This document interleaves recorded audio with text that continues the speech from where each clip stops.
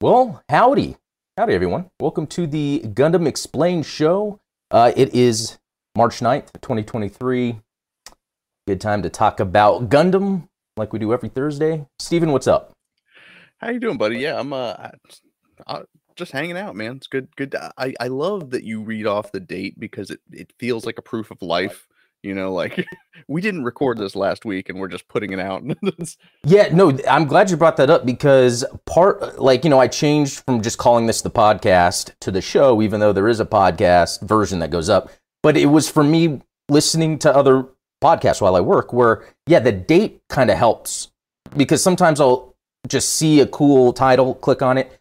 The date gives me context for the knowledge that the person might have when they're talking about something. So That's a very good point. I never considered that. yeah, no, it's because of how like broad these topics are. Because there's so many cool things we could talk about, and we're about to. But real quick, just looking at chat, Ian Hansen, our mod, good to see you. I win, yeah, he's the first to post in the chat. Neo X is second. I'm not going to count everyone, but he just said second, so good to see you. Ultronymous, good to see. Oh, he's third.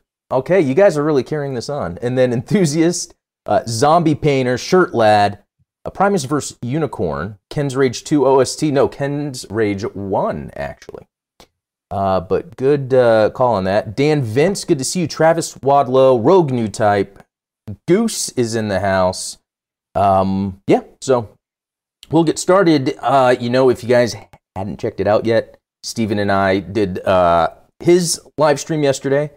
It was another cool gaming topic about narratives in games. Like it went from how the narratives sometimes guide the mechanics of the game, or sometimes the other way around. It was pretty neat. Some games that the chat came up with, I thought was pretty cool. But links to all that stuff down in the description. I mean, really, if you just want to get another Gundam Explained show, you might as well be watching the Midnight Hatter live stream on Wednesdays. It's a good way of looking at it. Yeah. It's like a week long of Gundam Explained. Between Monday with you, Tuesday on the supporter stream with me, Wednesday, and then today. So no, that was pretty cool because on your supporter stream you whipped up, and I don't think you finished it, but you whipped up a diorama that was with the Zeta, the Hammurabi. Am I saying it right? So this is our Zeta Gundam Hammurabi. I really just wanted to test out to see if my neon glow paints would work on cotton. And is that it activated right now? No, this is with it off, so this would be just natural lighting. I think that actually looks pretty good for just standing there without it activated. Yeah. Oh, that's cool. But yeah, you can see the professional shots on Instagram. Yeah, that's pretty cool. I need to do something like that because even on another stream of yours, you had the 3D model. It was the Hayaku Shiki riding on top of the Wave Rider, and your goal was to try to make a diorama out of that as well, with the smoke base or whatever, exhaust. Yeah, that's the goal. I want to start doing that kind of stuff. So let me know if you guys have any suggestions. Ultronymous brought up the idea of doing something Psycho Gundam related, so I think that's going to be the next experiment. Yeah, I saw that little one you had, and we were talking, I think, yesterday, and I think an idea, would be like the Hong Kong city scene or something like that. Oh, definitely. I found some awesome little 3D printable buildings. I think we can smash to bits. It'll be fun. Yeah, that's neat, because I really want to create a diorama out of some of my stuff. I mean, I have some of the stuff set up, like in canon, but to really flesh out a scene. I mean, I did that with my Star Wars action figures, but I haven't done that with Gundam much yet. Oh, except for not that this is customizing as much, but the white base hanger from Robot Spirits. Like I got that, added the little LEDs. That's pretty cool. Sweet. Yeah. No, but for today, we're going to talk about mecha live action movies in general. There's not too many. I think we might cover all filmography of live action mecha movies. So we'll talk about that. We'll talk about Seed, because I've got further along into Seed. And I'm actually surprised how much I started enjoying it more. unless that's like exposure therapy or something. Like, okay, that's exactly what I was going to say. It's either that or actually that. Yeah, I mean, it's like one of those psychological things where I just over time I'm like, okay, I like you. But, just keep eating the broccoli. I swear you'll think it's good later. Nah, but no, yeah. To start off, and dang, I'm getting that that annoying flicker. Oh, I didn't mean to do that, but that annoying flicker.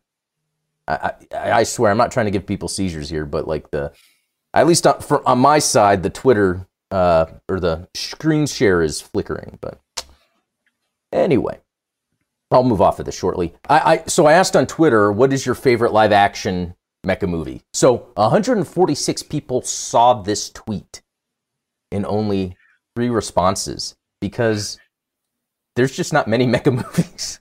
Live action movies. I think that's what it is. I have to say that's one of my favorite features of new Twitter is like knowing how many impressions a tweet gets, and then you see the engagements, and it's like, oh, ow. Yeah.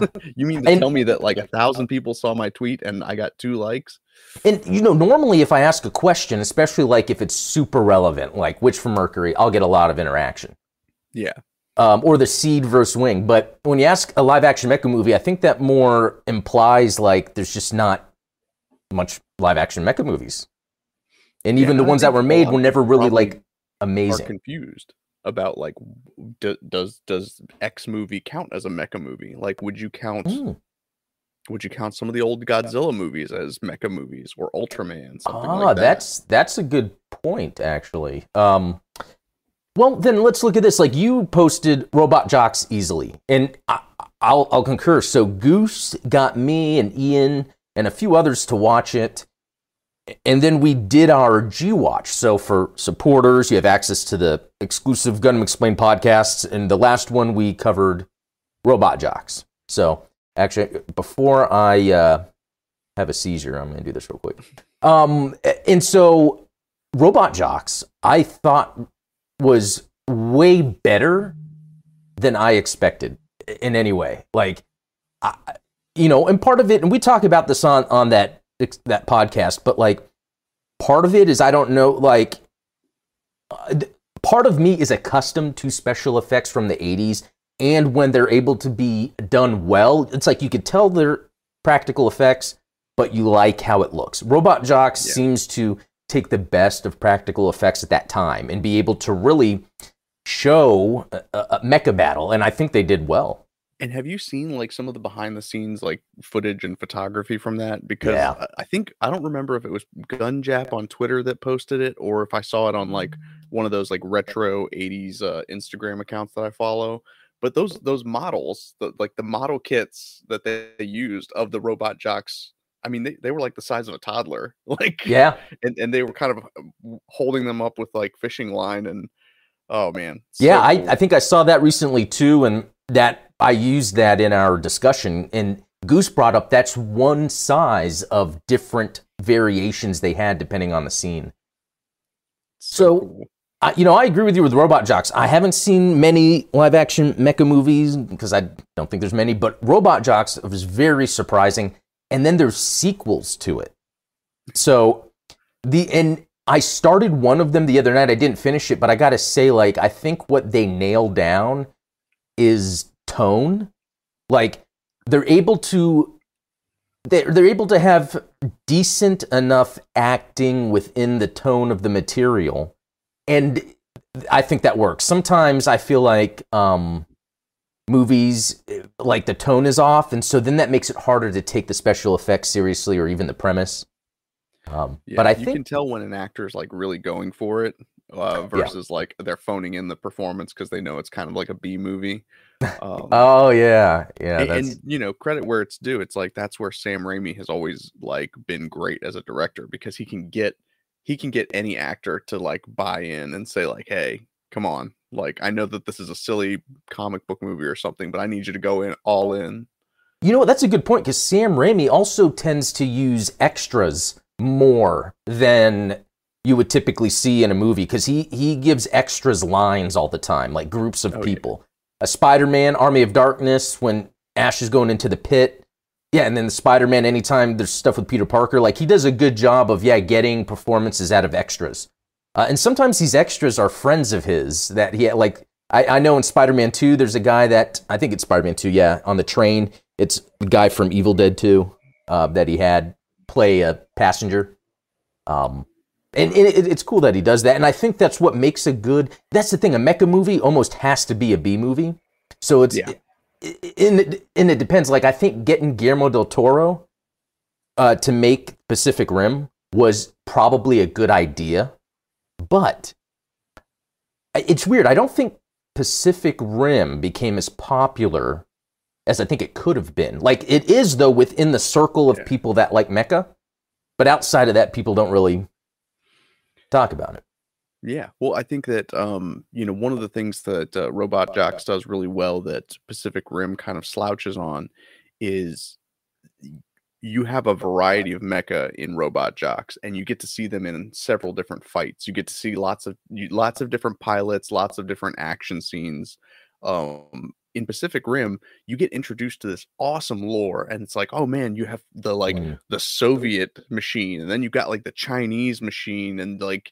So you have like all of this cool mecha, and then all of them go down in one fight, and you're like, well, why'd you even show me the cool 3-armed mech if you're just gonna trash it? It's like I really, it's a kind of a lazy filmmaking trope, I would say, where it's like you show someone, you show the audience something like really badass, and then you cut it off at the knees just to make the bad guy seem more bad, like more deadly. And it's like, you don't have to do that. You could let the cool thing be cool. Yeah, it's interesting because it's almost like what happened with Boba Fett in a way. Yeah. Like they were making the good guy seem cooler by taking out Boba Fett real quick, but they were introducing him as this badass character, and he didn't really do too much then. Jetpacked. Yeah, exactly. So I'm gonna look at the chat real quick. Let's see. Tony Reyes, Robot Jox. I was always renting that from Blockbuster. That's cool.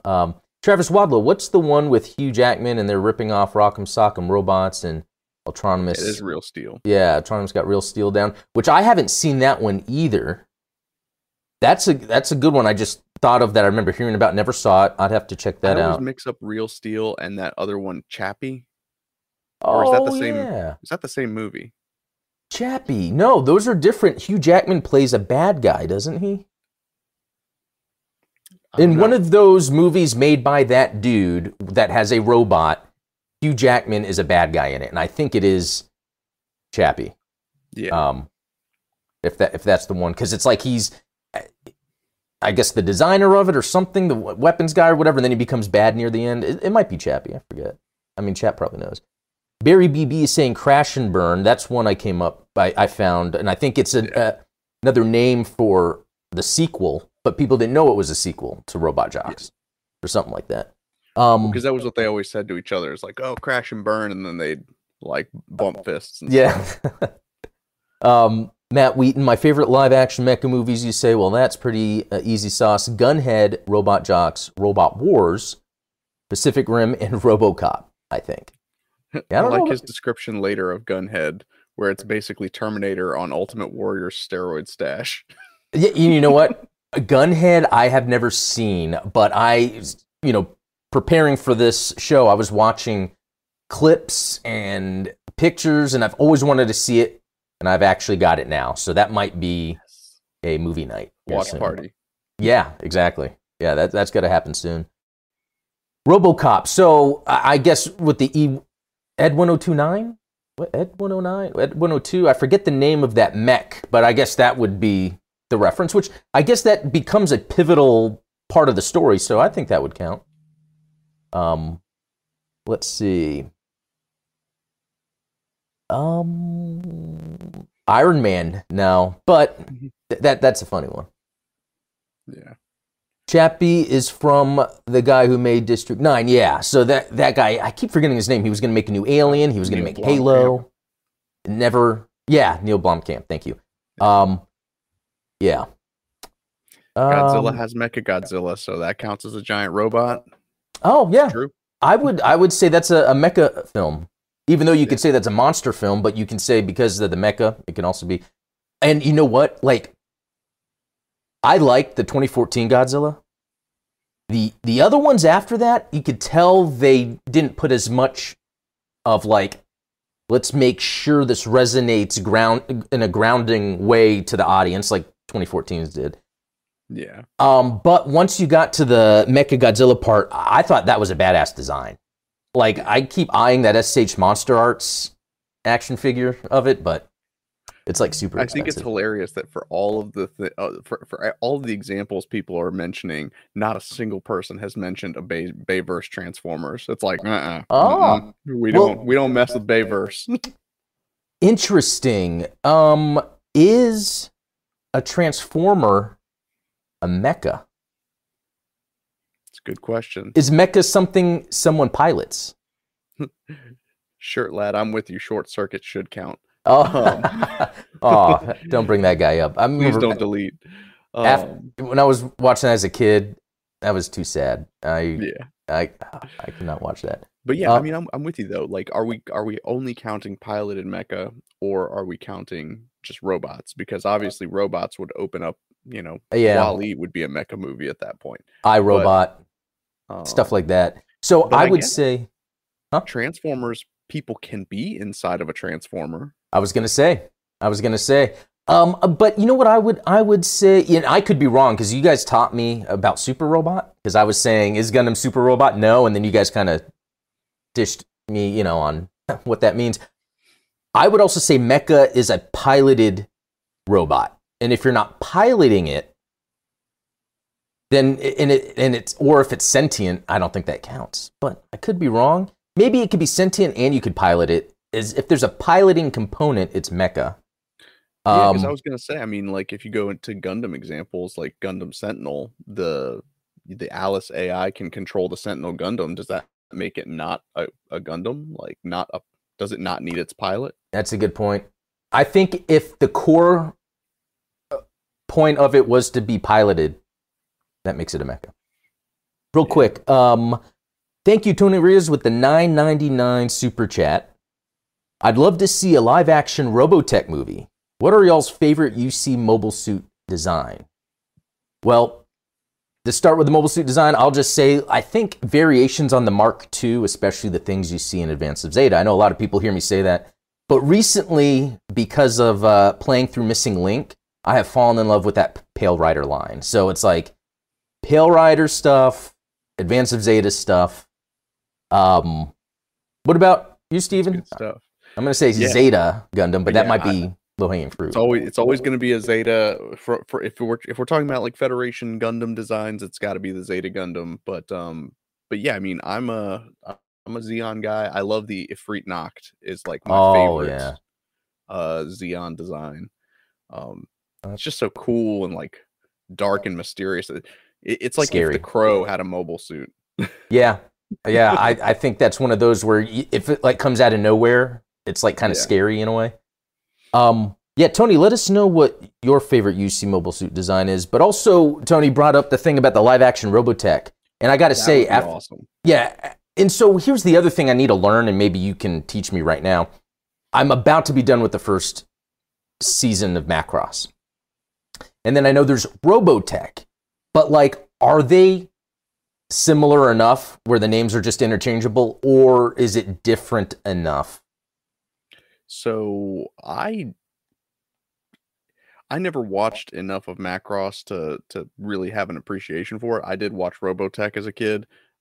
As I understand it, as the internet has told me, Macross was first, and Harmony Gold, the American company, decided to take some of the animation clips from Macross and some animation clips from two other animes and mash them, kind of Frankenstein them together into a terrible story, which is why you get some of the strange inconsistencies.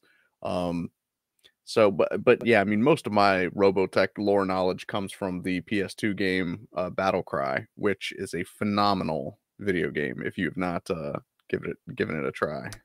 You know what? I think I did play that. I want to say I got it on Xbox or something. Like, I think they made it a big deal when it came out, and it was like cross-platform. Because it was one of those, like, it was in that first generation of cell-shaded games. Yeah, that's right. It was cell-shaded. I just remember the giant bad guys throwing me off. I'm like, but it's funny because in the show, when Ikaru, whatever his name is, first sees a giant, he's like, what? Like, I loved his reaction. It made sense to me. He's just like freaked out of what he saw. Like, yeah. I liked how they went that angle because it's like I freaked out too. But I think that lends well to a movie because of the design. I love how their mecha designs are like based in like aircraft today, fighter aircraft and modern fighter aircraft that just have different modes to be. Yeah. Well, and it's like even the story behind how they adapted the alien technology into. Yeah. Just, it's like, it makes sense. Like if, you know what it reminds me of is the sequel to Independence Day, as terrible as that sequel is. But I love the way that their fighter planes, like they basically took F-22 Raptors and then slapped alien thrusters on them so that, like, you know, they could fly in space. Good that you called out that movie because it wasn't good, but it like had the right ideas. And I think that's like when I look at the original Macross, like if they make a movie of it, they could take the right ideas, but kind of scrap like the things that just didn't work for me, like the guy going out into space holding his breath to go hunting for fish. That was weird. A little weird. And some of like the giants shrinking themselves to then go hang out with the humans. Like, I like the concept that the aliens are so fascinated and they're like kind of have a calling to the human culture because of the singing, men and women together, the idea of love. I thought that was a neat way to go about it. But if they take those ideas, they'd probably have to change it for a live action to make it a little more grounded. But the ideas are there. Yeah. So yeah, it has all the components of being a successful, take Top Gun Maverick and then just like add giants into it. Yeah, no, exactly. And you know what? I don't know what your thought of that new Top Gun movie. I actually didn't see it until recently. I felt like it was a very poetic movie. It seemed like as it moved very quick through character interactions to build motivations, but their lines of dialogue were always very short, very poetic, and then they'd move on to the next thing. And I thought that was an interesting way to make a movie. It felt like a series of vignettes. Yeah. Compared to like a, first act, second act, like just a straight story. And sometimes I think that that's really powerful. I think that there's a lot of TV shows that capture that sort of that sort of formula for creating stories. I would love to see something. Well, I guess technically you do see that in like Gundam Evolve, right? Like that's a Gundam version of like, it's episodic, but they're all kind of just like little vignettes, little peeks behind the curtain, so to speak. It's not like a full-fleshed story. And I think that that's the kind of stuff that makes for awesome, like, video game content or, whatever the case may be. I think that would be a fun Gundam series to see, just like a series of little short slice of life type things. Yeah, I'm glad you brought that up because I do feel like storytelling can use that more. It's almost like storytelling it kind of goes into a direction collectively as people do things and they want to copy them. But I do like the setup, the idea of a movie, not necessarily a show because you can really dive into things in a show, but a movie where, it's a series of very powerful vignettes where it's setting up the character interaction, even if it seems pretty quick to like forgive, be mad, at least it's like a quick pace because, the Top Gun movie went by pretty quick when I was watching it. And I love, and again, those shots of the aircraft are the perfect ways to go about creating the special effects for mecha flying around. Make it where the camera, even if it's in a 3D program where they have a camera looking at the mecha, make the camera's restrictions limited to movements of a real camera. And I think that's going to help portray the realism. Yeah, definitely. I mean, I think it's no secret that I have my first child here, and we don't allow her to watch CoComelon. Is that it? CoComelon. I've heard of that. Specifically because that 3D animated show, the cameras in it, like they're moving cameras in a 3D space, but they're doing this kind of thing where it's like the subject is here and then the camera just kind of does this weird orbital pan, and it's nauseating. Like I feel sick watching it. Dang. And maybe that's something that like I'm just showing that I'm an old type and I just can't I can't hang with these new types.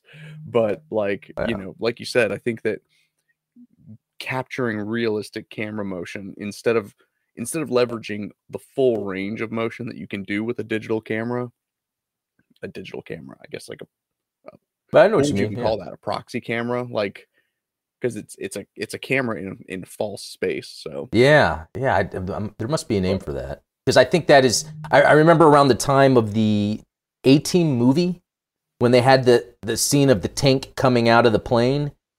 Yeah. I think it was the tank, and then they had like the camera. That was the first time I really experienced, okay, this camera's fake. Like that makes it look like a cartoon instead of something real happening. Exactly. And so it's like, you look at films that really broke special effects boundaries, things like The Matrix, where it's like, instead of doing a virtual camera that orbits around, they took, like 100 cameras and put them around their subject and then like blended the footage together.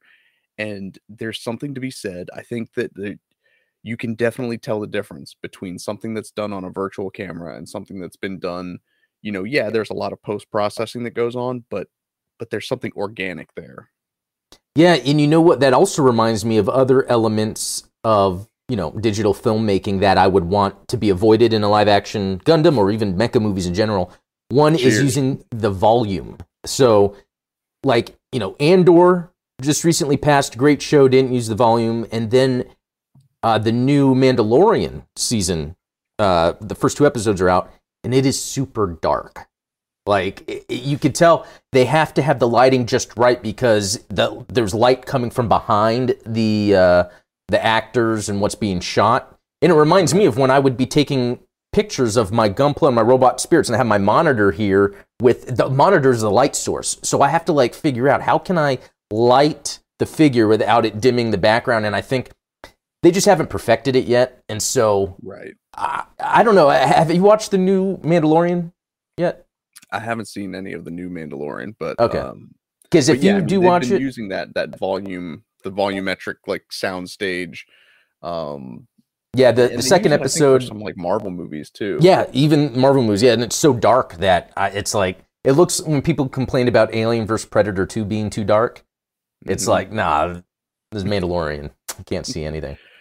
Yeah. Speaking of filmmaking, I like Alien vs Predator 2 because of all the practical effects that they used.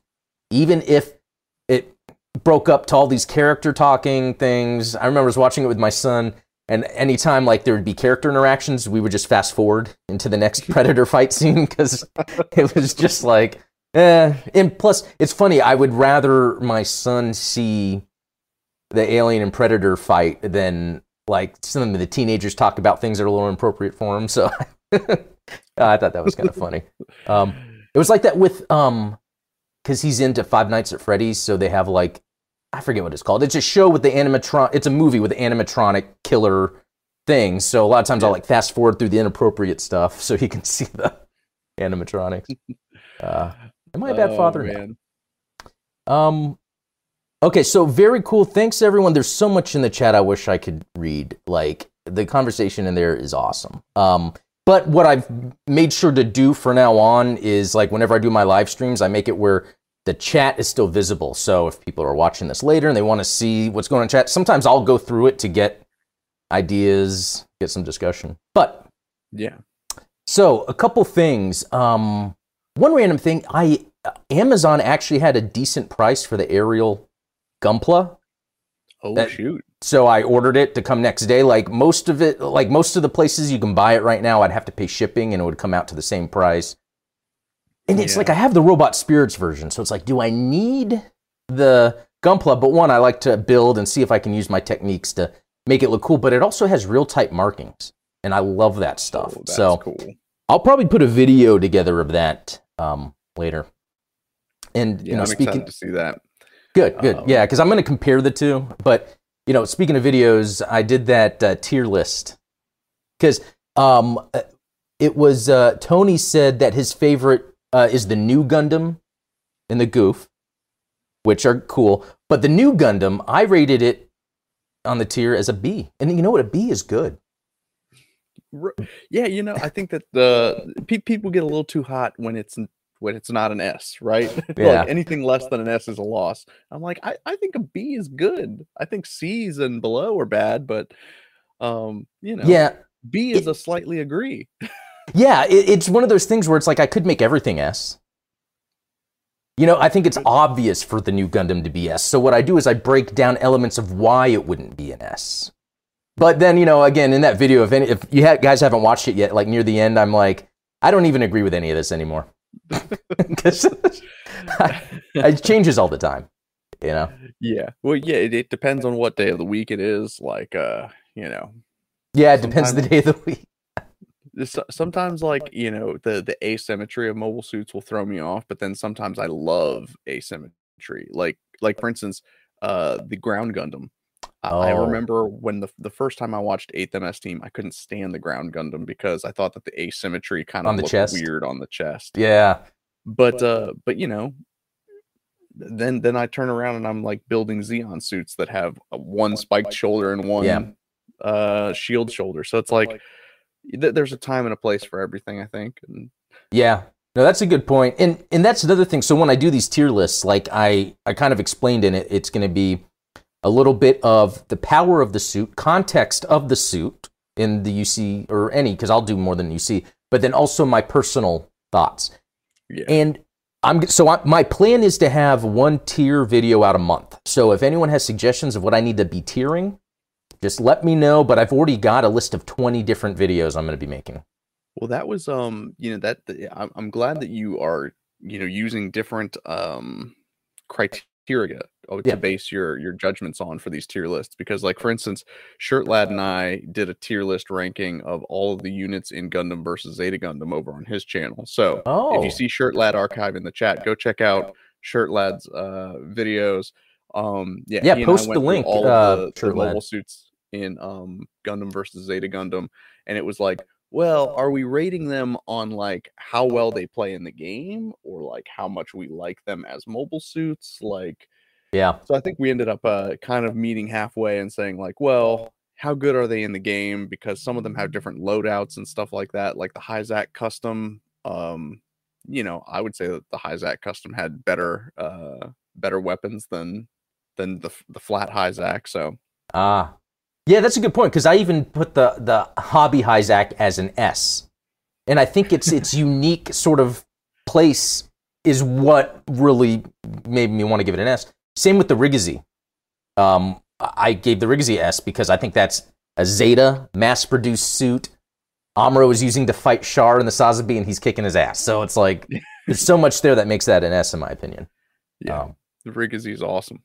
But anyway, yeah, so tons more. Again, I'm going to be doing one a month. I've already got 20 different topics for tier. If anyone's got something, send it my way, because I might find one more interesting.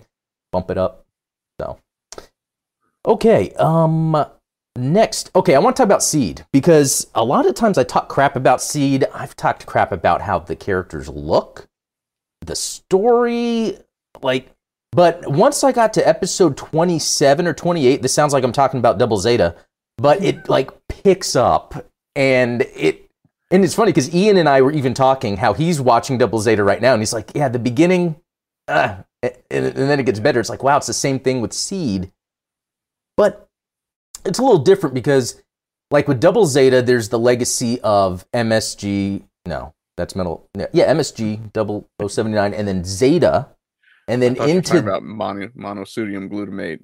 I thought I was about to say Metal Gear Solid, since you guys got me onto playing the fifth one. But I think like Double Zeta has this history where the beginning of it I am cool with, because I like to see Camille. I like to see what Bright's doing, even if they're in goofy situations. But with Seed, it's like I didn't really have any currency in any of these characters. So at the beginning, I'm like, well, what's really going on here? Now, what's interesting about, you know what, and this almost lends to what we were just talking about with the vignettes. Like, Seed has those, but they're like super long vignettes where they like make these characters have an interaction.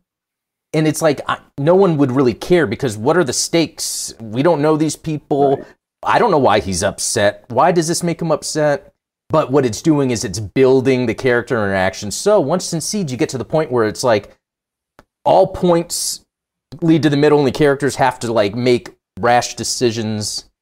It's happening now. And what's even crazier is the beginning of Seed had so much bad animation. And I hate to say it because what it really is low budget filler. Like, we need to talk about the stuff. We won't spend as much money on it. And then when it comes to like the badass battles with the newer upgraded mobile suits, well done. Even weird close-up shots of the main characters where they're not drawn so like no nose and huge eyes. It's almost like eyes this far apart and like yeah. It's almost like they kind of toned it down later on. Although I am watching the HD remaster, I don't know how much of that changed. But I will say like because it's like by the time you get to that, the 30th episode, I have a general understanding of the different factions, the different characters' motivations. So then when I see them playing out, I'm like, ooh, what's going to happen next? It's like, yeah, I really feel like it's why like Would you say that they had to spend those first 25 episodes planting the seeds? Very good. Very good. That was I'll good. see myself out. Thanks.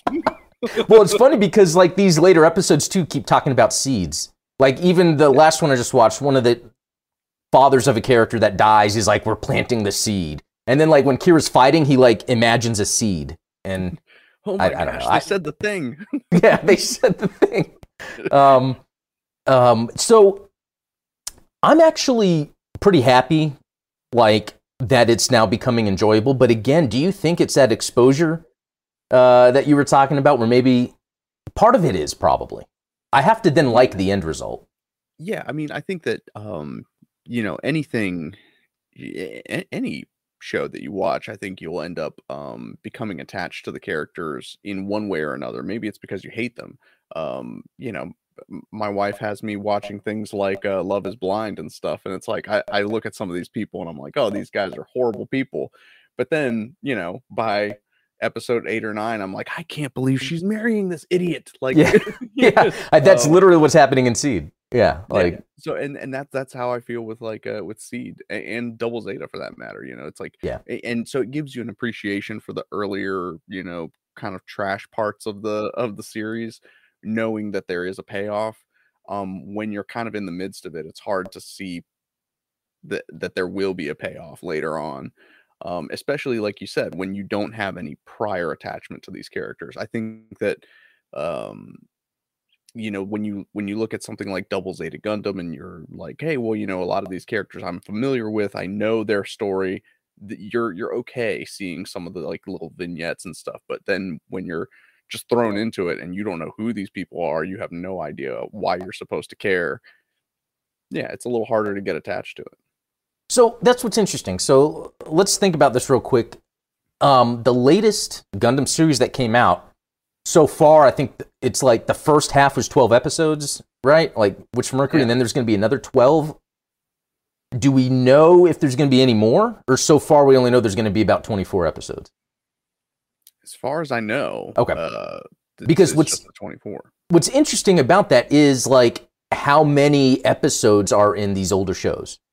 Yes. And like, what's going on there? Are they just wanting to have constant exposure for people? But then with Witch for Mercury, why are they having it smaller? And even other recent Gundam shows have been smaller too, right? I don't know. What, like IBO, how many episodes is an IBO? I want to say all of IBO was less than 40 episodes, like between season 1 and season 2. Ah, okay. So, and I wonder what's going on. Like, are we seeing where in this medium they're deciding to maybe one, it's cheaper to produce less, but then are they maybe working with, are they consciously working with a higher caliber of writers in order to get through very important plot elements early on? You know, I don't know. Thought. I mean, I don't know necessarily the reasoning behind it. I feel like by doing that, by compressing the storytelling into a shorter period of time, you end up missing out on some of the more rewarding interactions that you might get. Like, you know, if you go back to the 0079 series, you know, would Amuro's relationship with Lieutenant Matilda, what would that be as prominent? Would you see the impact on that on him as much if it were, you know, compressed down to like, yeah, you get an 11-minute sequence? That's actually a very good point, because in the movie, it almost seems jarring how he is when she dies, you know, the carrier. Exactly. Whereas in the show, even though he's still, you know, a little freaked out by it more than I thought, they build up to it. Yeah. So, yeah, that example is a really good example of that. Yeah, and you see that in Gundam Unicorn. Like, you know, there's so many characters that are basically just pathos for Banagher, like Gilboa. You know, it's like, hey, my name's Gilboa. I have a family. My kids live on Earth, and now I'm gonna go die. Like, yeah. No, that's a good point too. Yeah, so, you know, at the end of the day, like, I do, while I still have my problems with Seed, I will say that as a Gundam fan, it does get into the Gundamness, makes me excited. I will say one of my favorite parts was, because Kira as a character had been boring the whole time, but, like, it's interesting when he's mad at Athrun and they have their first fight. It was the first time I think they animated Kira being so aggressively mad, where it made him interesting, and because his facial expressions were him being aggressively mad, he didn't have that look that you normally see with the characters, and that got me into it. And then not only that, but later on, you know how sides change. Athrun, like, comes out of nowhere to help Kira. Even there's a time where Kira, like, comes out of nowhere to help the team. Like, all those mecha battle stuff, they do really well. You know, I saw Goose saying something that the HD remaster is bad. They just zoomed in to change them to widescreen, and that makes so much sense. There are these random scenes sometime where it looks like the line art cropped. Well, yeah, not only is it cropped, but even the line art looks like, okay, it looks like they zoomed in, but why would they? And it's because, yeah, they cropped for widescreen. See, I don't know. I never watched the HD remaster, so I had no idea that was. And I wonder if anyone knows if there's like different, because some shows have different dubs. Does Seed have a different dub? I'm curious, because I actually do enjoy the dub going on right now, but and you know what? There's a character that is cool. And again, I'm sorry if I don't get the names right. There's a guy in Seed that's a commander, and he's like in I think at first he's in a ship, but then later he gets the strike, and then there's the captain of the main ship, the Archangel. And they're very cool characters on their own. And then, unless I missed something, just randomly in a recent episode, they embraced each other. And it was almost like seeing those two characters and not even thinking of it, them coming together, I thought was a very impactful moment. Well, that was well done, because they weren't leading you on about it, as far as I knew. And, you know, there's him wanting to come back to help. And you think, oh, that's the type of guy he is, to come back to help. But when he was talking to her about it, he said it was because of her. Very well done in the midst, and there are the characters that are actually drawn a little better too. But in the midst of things, being weird, Seed does have those gems. Mula Flaga. Okay, thank you. Yeah. I knew that was, and people seem to like him, so that's. Oh, and the lady captain is Murue Ramius. Okay, thank you guys. Yeah. And Mula Flaga has probably one of the better arcs of all of the characters in Seed and Seed Destiny. So. Oh, okay, yeah. Because so far, I've been enjoying his character throughout. Yeah, I think everything about Seed is great except for Kira. Yeah, and because he's the main character and you have to follow him, that's what I think makes it kind of like stale for a little bit. Yeah. Anyway, I'm glad to come around on that. Okay. Next up, I think this would be a very interesting discussion. I hope I, again, don't get people any seizures, because it is still flashing a little bit. But for GBO2, they just announced the GM Kai ground type. So there was a lot to unpack here where I was like, okay, GM Kai, ground type. I mean, it has the Corvette booster, and it's a GM Kai. And so I was doing some research, and one, it says TB because it's Thunderbolt. You know, that's one thing to keep in mind. Yeah. But two, when I was, okay, so I pulled up the RGM-79C GM Type C.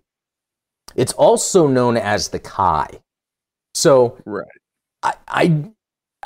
This is something I didn't know, and I don't know if they maybe call any one-year war GM that has more to it just a Kai. You know what I mean? It feels that way sometimes. And because this is like Thunderbolt. So some people say, you know, Thunderbolt is not canon, but from even everything I've read online, the intention is Thunderbolt animation is part of the animated universe. Just little things might be different. And the artist said he was able, or the writer or the artist, I forget which one, said that he was told he could do that. But then I was also reading in Japan, and I might have said this in one of my videos. Hold on, oh my God, I'm going to have a seizure. In Japan, they don't treat canon like the West does. Things can be loose, and that's part of the fun. That's why we have all those AUs. And that's, so first, I think that Kai, and Chad, I'm sure will correct me, but I'm pretty sure that like the kanji for Kai just means custom. So anything, you know, Zaku Kai, GM Kai, I think is just a custom unit. Okay. I think. At least that's what I've been told by my my lore advisors. But like you said, with regard to lore in Japan, I think that's why you have the Legend of Zelda franchise the way that it is. Like, yeah, you know, they have like a loose timeline of events, like how all of the different Legends of Zelda relate to each other.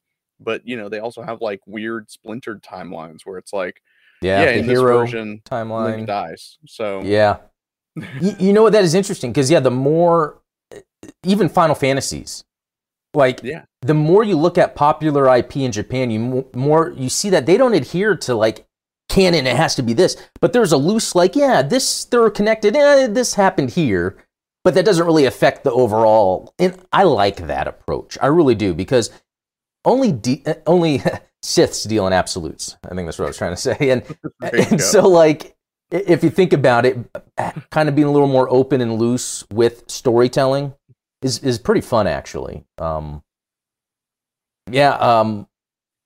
Rogue New Type.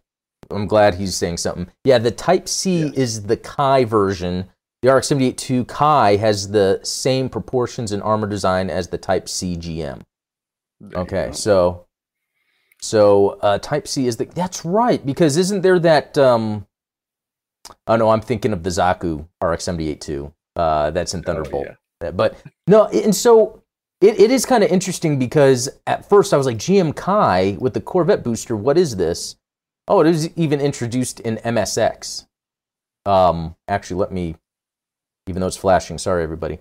It was first introduced in Mobile Suit X, and then Thunderbolt. Is that the same booster that's like on the back of like the GM Interceptor?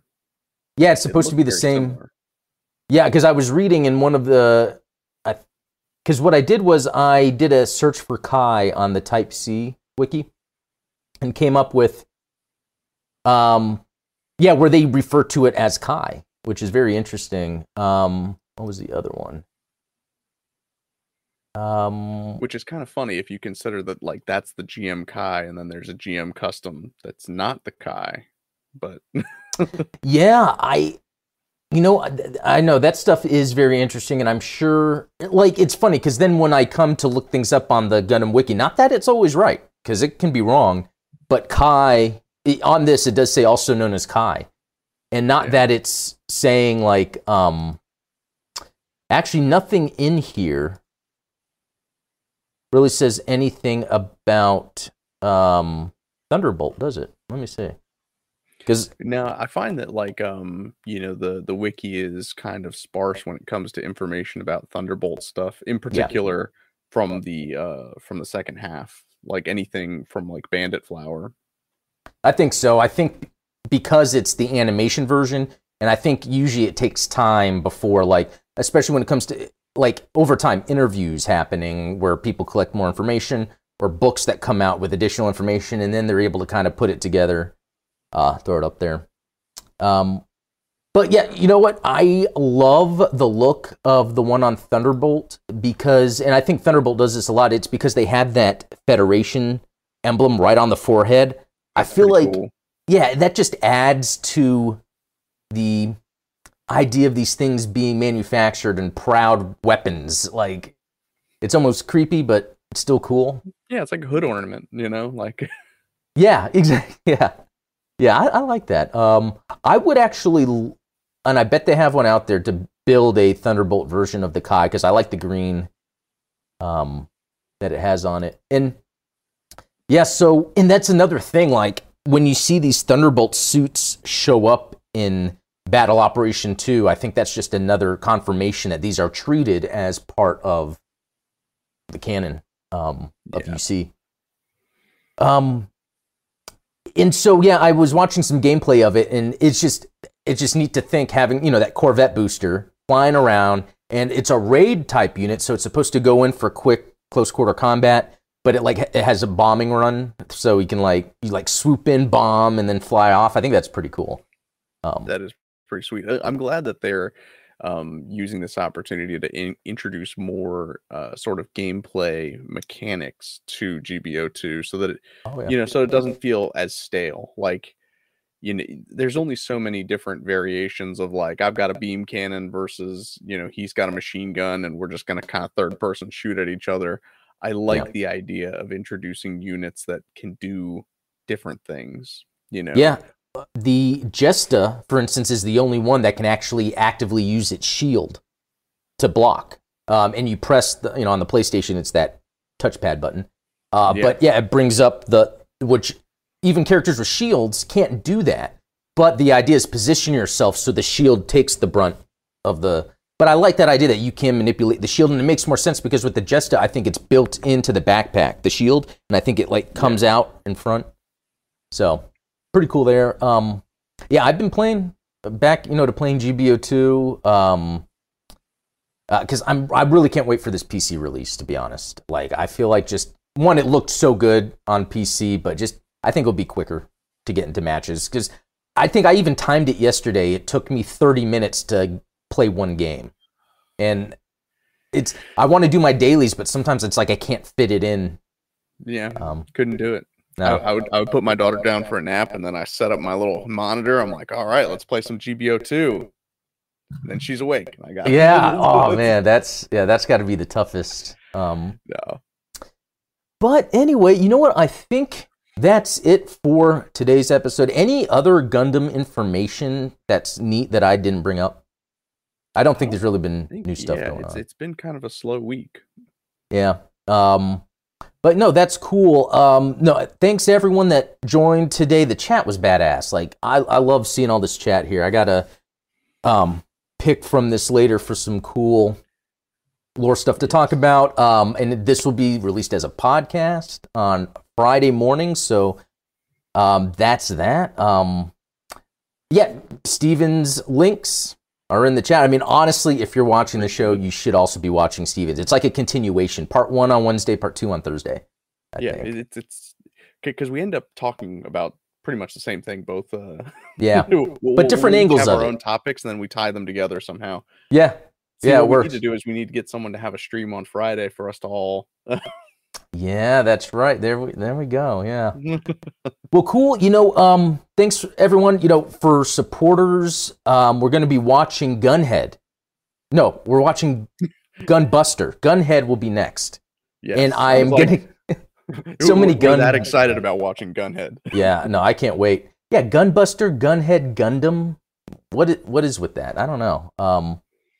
But yeah, I'll post the dates for that soon for supporters. But anyway, I think that's it, everyone. Have a good rest of the weekend, Steven. I will talk to you later, and yeah, hey, see y'all. Thanks, buddy.